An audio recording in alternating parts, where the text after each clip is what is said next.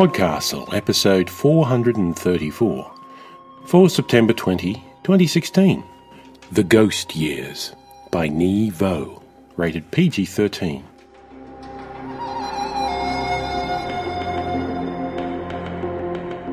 Hello and welcome to PodCastle, where fantasy weaves its siren song to drown out the harsh, dull tones of reality. I'm your host, Graham Dunlop.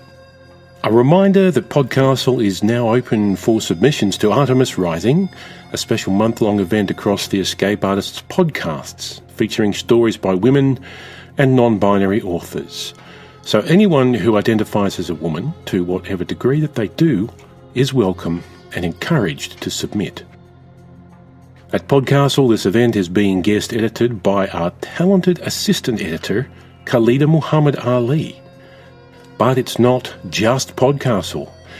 As I say, all Escape Artists podcasts are currently accepting submissions, so if your story writing tastes are in the sci-fi area, submit over at EscapePod. For horror, go to Pseudopod, and for young adult stories, wend your way to Cast of Wonders. Each has their own submissions portal. The submissions close at the end of September, so you have about 12 days to get one in. Thanks, and we look forward to reading your stories. And now, previously on PodCastle, let's have a story. This one's another PodCastle original, and it's called The Ghost Years, by Ni Vo. Ni Vo lives on the shores of Lake Michigan, and her fiction has appeared in Strange Horizons, Expanded Horizons, Crossed Genres, and Icarus magazine. She likes stories about things that fall through the cracks and live on the edges, and she has a deep love for tales of revolution, personal and political, transfiguration, and transmutation. She's a writer by trade, a storyteller by nature, a volunteer by inclination, and a dreamer by design. Your narrator is the fabulous Tatiana Gomberg. Tatiana is a New York City-based actress of stage, screen, and of course, the audio booth. Follow her on Twitter at Tatiana May, M-A-E. Links will be in the show notes. But now, just how good is your memory? How reliable? Try to remember how many family members you have and enjoy the story. The Ghost Years, by Ni Vo. The year I turned 10, the war almost ended. The Chinese army fell back beyond the northern border of Caobang, leaving behind thousands of widows, wide swaths of burned ground, and their great war bells in their haste.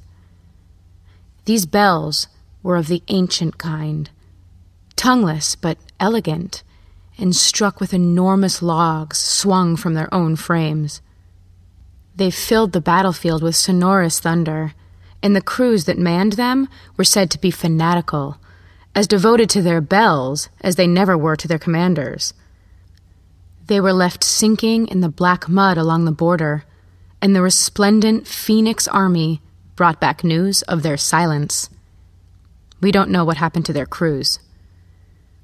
There was talk of melting them down, perhaps into a war memorial, but the bells, 200 or more scattered along Vietnam's long northern border, were still in disputed territory. Besides, the war was not over yet. We all knew that. The bells stayed, silent and dreaming in the mire.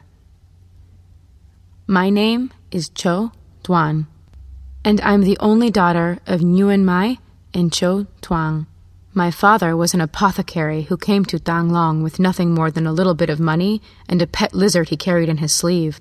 He stopped to rest in the shade of an apitong tree just outside of the city, where there was a gang of pretty girls clustered in the shade and reading each other poetry. There was one girl in a pale orange aoyai that fluttered daintily around her knees. She laughed when she saw the lizard poking its green head out of my father's sleeve, and he liked her laugh so much he took her all the way to Tang Long to be his wife. I was born with a full head of black hair that fluffed up like a chick's when it was dry. It was all black, black as tar, black as good earth. But then, when I was 6 months old, a patch of it at my right temple fell out. Well, no matter. I still had plenty left, and my grandmother would play with me, kissing the bald spot and massaging it with her fingertips so it would grow back, as black and strong as the rest. But it didn't.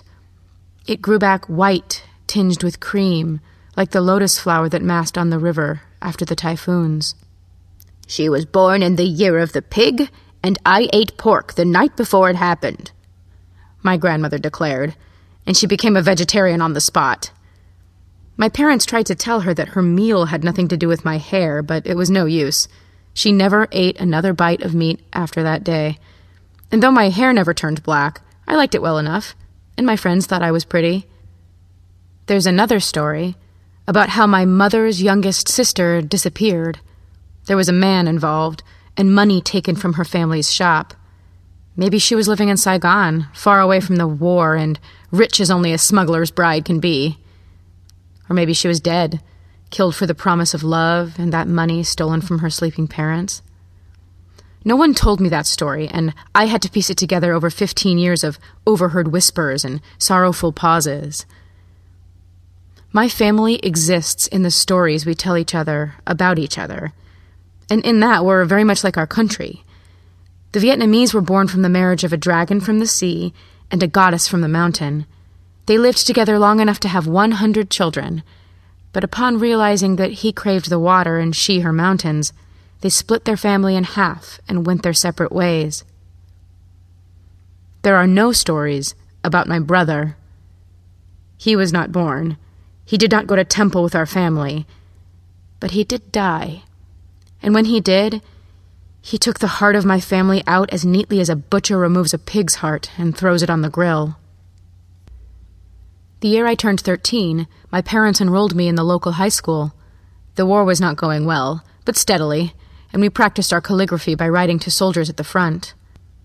I ran home one day in the rainy season, my white trousers rolled up to my knees and the long skirts of my aoyai plucked up so they would not become soaked in the puddles.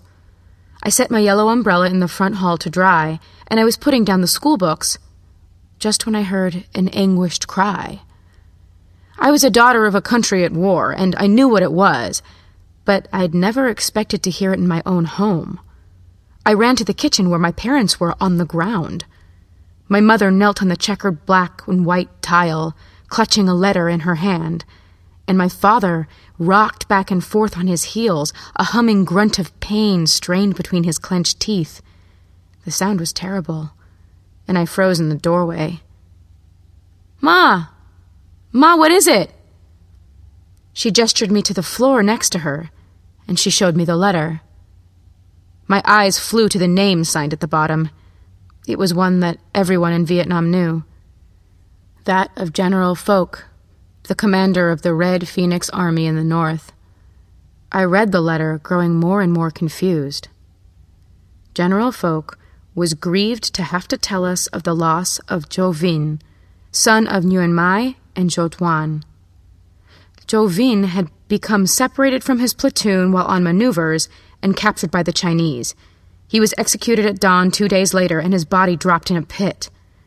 His bones could not be returned home.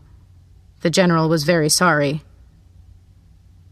I stared at the paper, and I stared at my parents.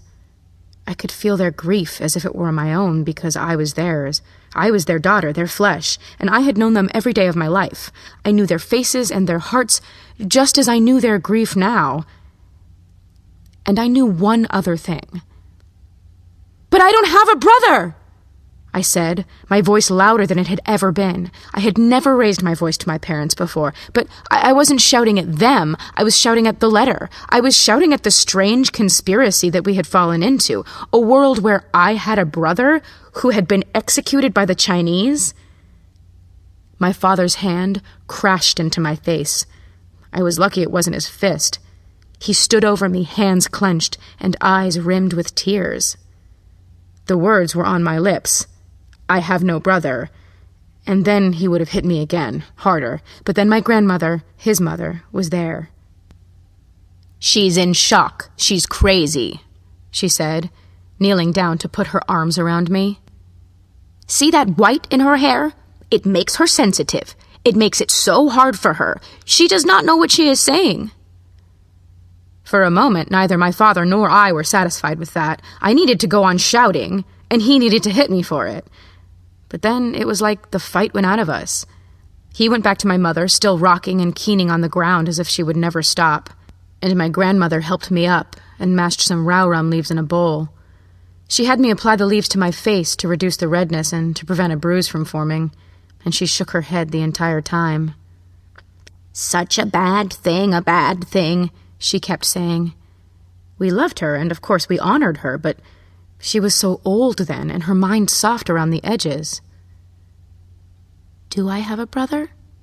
I whispered, and for a moment she only kept up her tuneless hum. "Your parents say you do," she said. "So you must." That was how I got my brother. It maddened me. There was no space for a brother in my life, none at all. We lived in a small house, the apothecary shop below, and our home above. My parents slept in a room alone, a luxury, and my grandmother and I slept in the tiny room at the back of the house. There was nowhere for my brother to sleep. There were no pictures of him, no boys' clothes bundled up in the attic and ready to send to the next relative who had a son of his size. There were little pencil marks on the doorway where my father measured my growth with every year on my birthday, and there are no other marks beside mine there. I saw these things, and I saw that they were unimportant to my mother and father. They contacted the priest at the temple to have the prayers said, and we scrubbed the house from top to bottom, dumping pail after pail of dirty water into the street. Over the course of 7 days, our relatives came to visit and pay their respects, and I began to realize something. They paid their respects to my family, they mourned with my parents, and they brought food. Oh, they brought so much food. But there was something eerily familiar about it all. It was a time of war. Funerary rituals happened often, and I had attended plenty of them myself with my parents.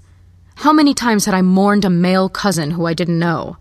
How many times had I said prayers for the safe delivery of a soldier who had been executed, who had died with all hands on his submariner in the East Sea, who was shot trying to run a telephone wire across disputed territory?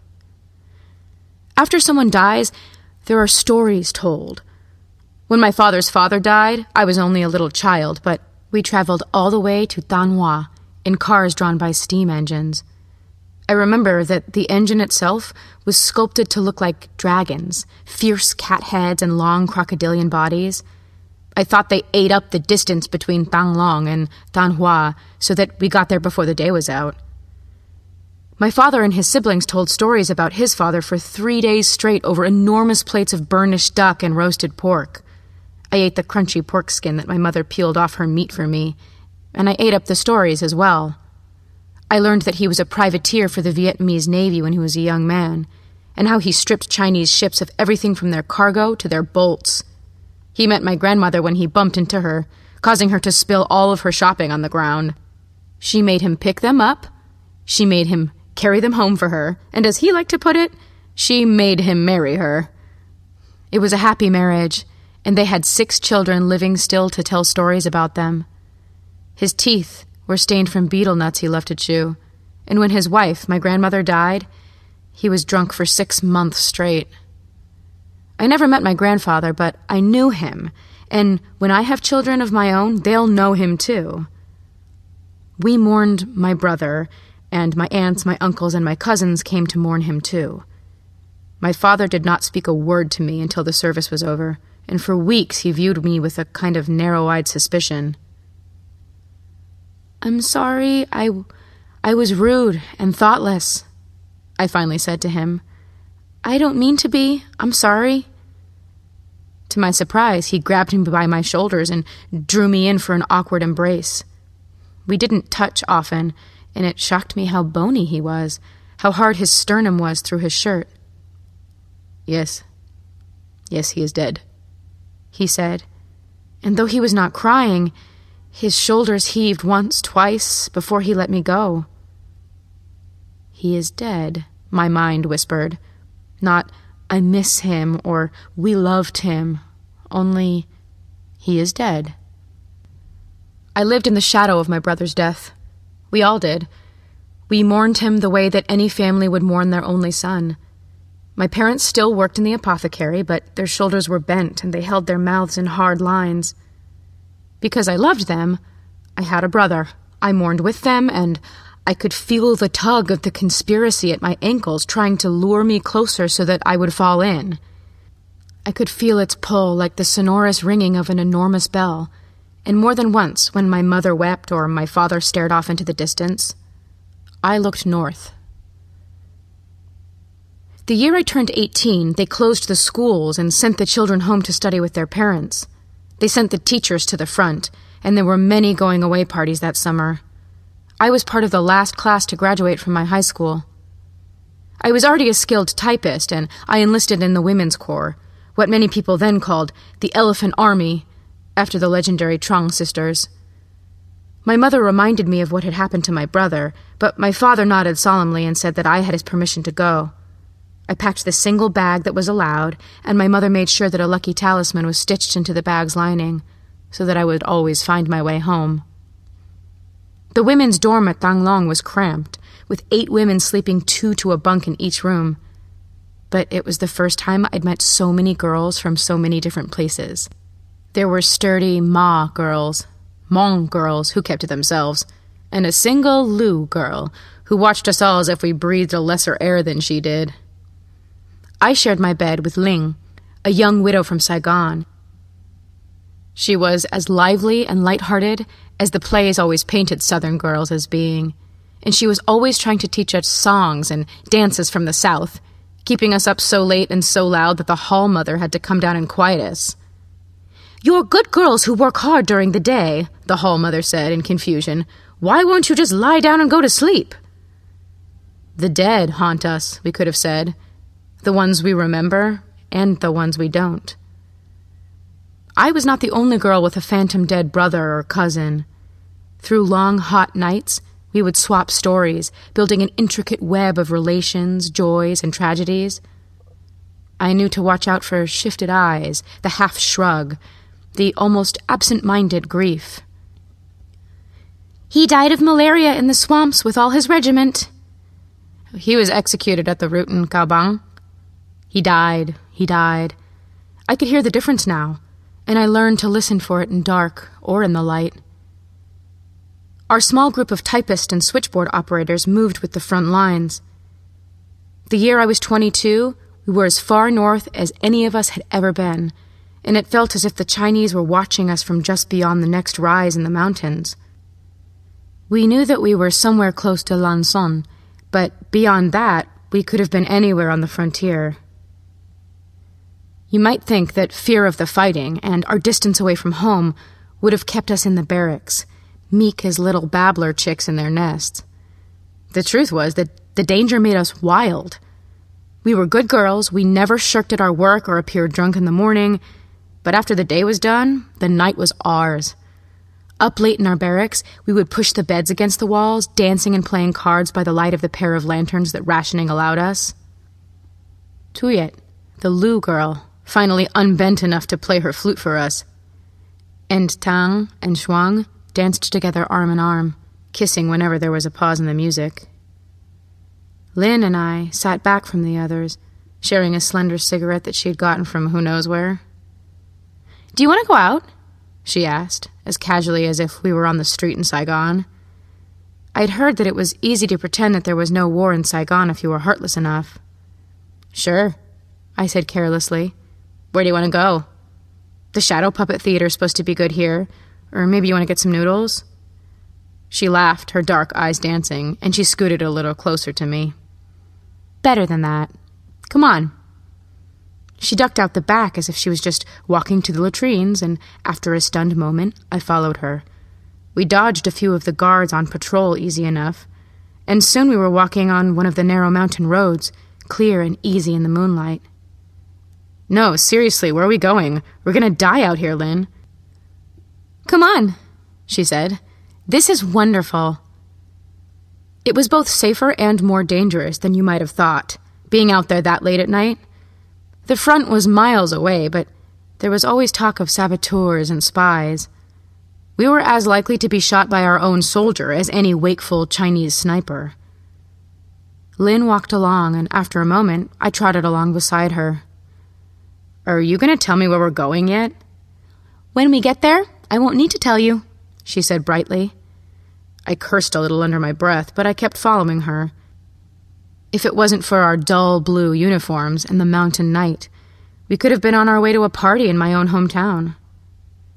We came to a little valley that I wasn't aware even existed, and just as we came to its mouth, a cloud scudded away from the moon to light the entire space up with silver. I stared. At the center of the valley, amidst a nest of rotting timber and rolled on its side, was one of the Chinese war bells that I'd seen in my schoolbook pictures. It sat as imperturbable and eternal as the mountains themselves.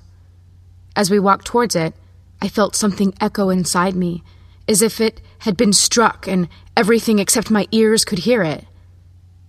"Lynn?" "Don't tell me you're afraid," she said playfully. "Come here. I bet you'll feel it too." I could have asked her what she meant, but she went and sat in the shadow of the bell, disappearing almost entirely into the darkness there. I hesitated for a moment, but I'd come along, and I wouldn't be left behind now. I crawled next to her, sitting on the stony ground by the bell. I was almost disappointed. When I touched it, there was simply brass under my fingers. It was ancient and beautiful. It belonged to the enemy that we had been fighting since before I was born, but it was just a bell. "Lynn?"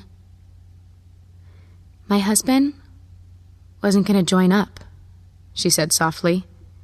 "He was a university student, and his parents had already bought his dispensation. They weren't rich, but they did it all the same. He was going to go study in Korea, but then at the last moment he walked away and spoke to the recruitment office. They had him in a flying fortress less than 3 days later." As she spoke, I could see her husband in my head. She had a single snapshot of him, shy and skinny, standing next to a budding tree, her smiling and brilliant under his arm. Now I could see him moving and breathing, living and signing up for the war in spite of his poor parents' wishes. "He was so gentle and so kind.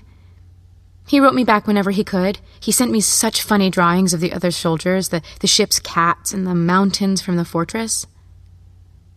I pressed my face against the cool metal of the bell, because it seemed to me that I could see her husband more clearly that way. "He sounds wonderful," I murmured. "I wish I could have met him." She tilted her head back against the bronze, a slight smile on her face. Southern girls smiled even when they were sad. "I can feel him the most clearly here," she said. "Sometimes, if I think about him hard enough, it's like I can almost touch him." Something about her words rang in my head, not like a bell, but like an alarm. I sat next to her, shoulder to shoulder, and I reached back to trace my calloused fingertips across the corrugated surface of the bell. It was so old, and it had rung for so many battles. The Chinese used it to instill fear in their enemies, but bells were always used to send messages of one sort or another. "Do you remember your brother?" Lynn asked presently. And for a moment, it all wanted to come out. I had no brother. I never had. But strangely now, I could feel his presence more than I ever had felt it before. I rested my cheek against the bronze surface of the bell, and I let my eyes drift closed. I reached inside, and I lied. But soon enough, it became something different. "I do," I said. "When I was very young, my mother sent Ving and I to the market to buy water spinach for dinner. It was the rainy season, and the stream that runs close to our home was flooded. It lapped against the grass on the bank, and there was a little white kitten playing there. I stopped to watch, and when it slipped in, I screamed. Ving didn't hesitate for a moment. He leapt in after it, and he was carried nearly 1/4 mile down the stream. He got out, soaked to the skin, but the kitten was inside his shirt, shivering and crying, but alive. My father caned him for being so reckless, but we kept the kitten. She's quite an old cat now." With my ear pressed to the cool bronze, I thought I could hear a shivering tremolo, something musical but not music, and abruptly I pulled away, wiping my hand needlessly on my trousers. "Let's go back," I said roughly. But when Lynn looked disappointed, I smiled a little. "I want to come back," I said. "I'll come back with you soon, okay?" A week later, I went home to visit, and as I stepped inside the door, my white cat, little and bony in her old age, came to twine around my ankles. She chirped at me inquisitively, and smiling, I went to ask my mother if she remembered the time my brother had won the citywide painting competition. I went back to the bell. I went back over and over again, and I told Lynn stories about my brother, about how brave he was. I tried to remember all of those cousins so deeply, earnestly, and falsely mourned. I spoke of what they were like as little boys. I spoke of the good they did and how proud we were of them. I found others, too. I had been watching for them without knowing it for years. I found the ones who looked away when we mentioned brothers, cousins, and fathers, the ones who hitched one shoulder and mumbled something hurried. We went to the bell, and we talked down the moon. When we left that posting, the girls who came after us were taken up there as well, in ones and twos. We found other bells. The front moved back and forth. We lost some, we gained others. We never stopped telling stories. The year I turned 28, the war ended. Today, some 40 years after that, there's a Chinese school down the road from where I live. My parents are long dead, and so are many of my friends from the war. Lynn married again and emigrated to Korea. I teach at the local university, and when they come to my house for dinner or when I go to theirs, my stories are full of my friends, our brothers, and our cousins. I do not know if our stories changed anything. I do not know what role the bells were meant to play, whether they were cunningly deployed weapons or simply monstrous devices that have their own strange aims. What I do know is this. Last week, An, a shy girl who was born long after Armistice, came up to me with an old photograph, softened from 2 generations of handling and care. "I told my father about your brother," she said in her diffident way. "He said that his cousin was in the same regiment, and that this was a picture of him. Is your brother in this picture, Professor Duan?" I took the picture reverently in my hands, because the past, phantom and faded, is fragile. I scanned the 4 rows of serious young men with their hair cut short, all alike in their dark uniforms. Some of the young men squinted, some smiled, and in the back row, faded even more than the rest, was a face I recognized. His ears stuck away from his head like a monkey's, like mine and my father's. He looked straight at the camera, and there was no smile on his face. He was a serious boy who had grown up into a serious man. But I could still remember his hands, clinging tight to a white kitten. Both of them shivering from the frigid water of the stream. "There he is," I said, at last.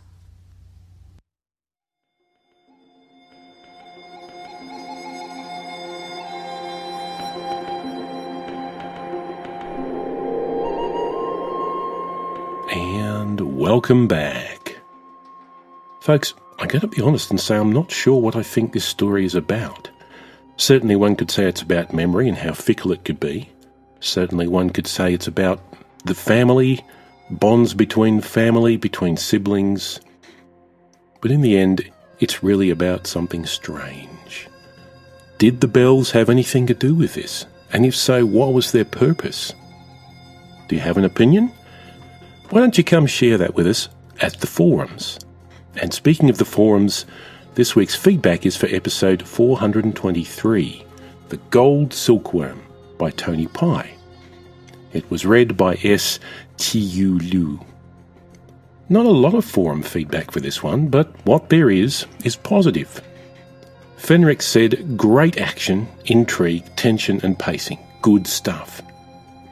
Bounce Swoosh said, I liked the idea of a warrior sharing headspace with a peaceful healer. To be honest, I got a bit mixed up with who was who and what was happening once we got to the cricket fighting event. I might have had an easier time following in print. Partly, I'm sure this is just because the names are not sound combinations I hear regularly, so I probably don't absorb them as well as Joe or Mary. That's not the story or the author's fault, though. Devoted135 said, I really like this story. Quite a number of weeks later, and I still remember it quite well, so that's always a good sign. I also struggled to keep track of characters' names, but this was only a small hindrance for me. The warrior hosting the healing spirit was cool. They really can be two sides of the same coin. I also loved how she was able to immediately tell that her old comrade was hosting a spirit because she knew his voice and mannerisms so well. I definitely enjoyed this one more than the first one in this world. And Unblinking said, cool premise of the healing spirit that you have to give control over to, and the plot about trying to save her friend from another spirit. What are your thoughts on this one? Doesn't matter that we've had it a couple of weeks in the past. Please come and give us your thoughts on the forums at forum.escapeartists.net. And now, the end is near, and so I face the final curtain. My friend, I'll say it clear. I'll state my case, of which I'm certain, which is that we'll be back next week with another story. I don't particularly like that song, by the way. On behalf of everyone here at PodCastle, forum moderators Talia and Ossicat, audio producer Peter Wood, associate editors Raj K. Gopal, Matt Dovey, Crystal Claxton, Aidan Doyle, Troy Wiggins, Christiana Formella, Setsu Uzume, Arun Jiwa, our assistant editor Khalida Muhammad Ali, and your co-editors Jen R. Albert and myself, thank you for stopping by and sharing this story with us. Until next time, this is your host, Graham Dunlop, reminding you that the Vietnamese were born from the marriage of a dragon from the sea and a goddess from the mountain. They lived together long enough to have 100 children, but upon realizing that he craved for the water and she her mountains, they split their family in half and went their separate ways. PodCastle is a production of Escape Artists Incorporated. It's released under a Creative Commons Attribution, Non-Commercial, No Derivatives, International 4.0 license. Share it all you like, but don't change or sell it. Our theme music is by Shiva in Exile. To find out more about them, check their website at shiva-in-exile.de. We rely on you to keep our PodCastle flying. If you already donate, we thank you from the bottom of our hearts. It's your generous donations that keep us going. You can make a regular donation for as little as $2 a month, or a one-off donation of any amount. You can set up donations at the PodCastle website, go to podcastle.org and find the Support Us section down the right-hand side. Guy de Maupassant said, our memory is a more perfect world than the universe. It gives back life to those who no longer exist.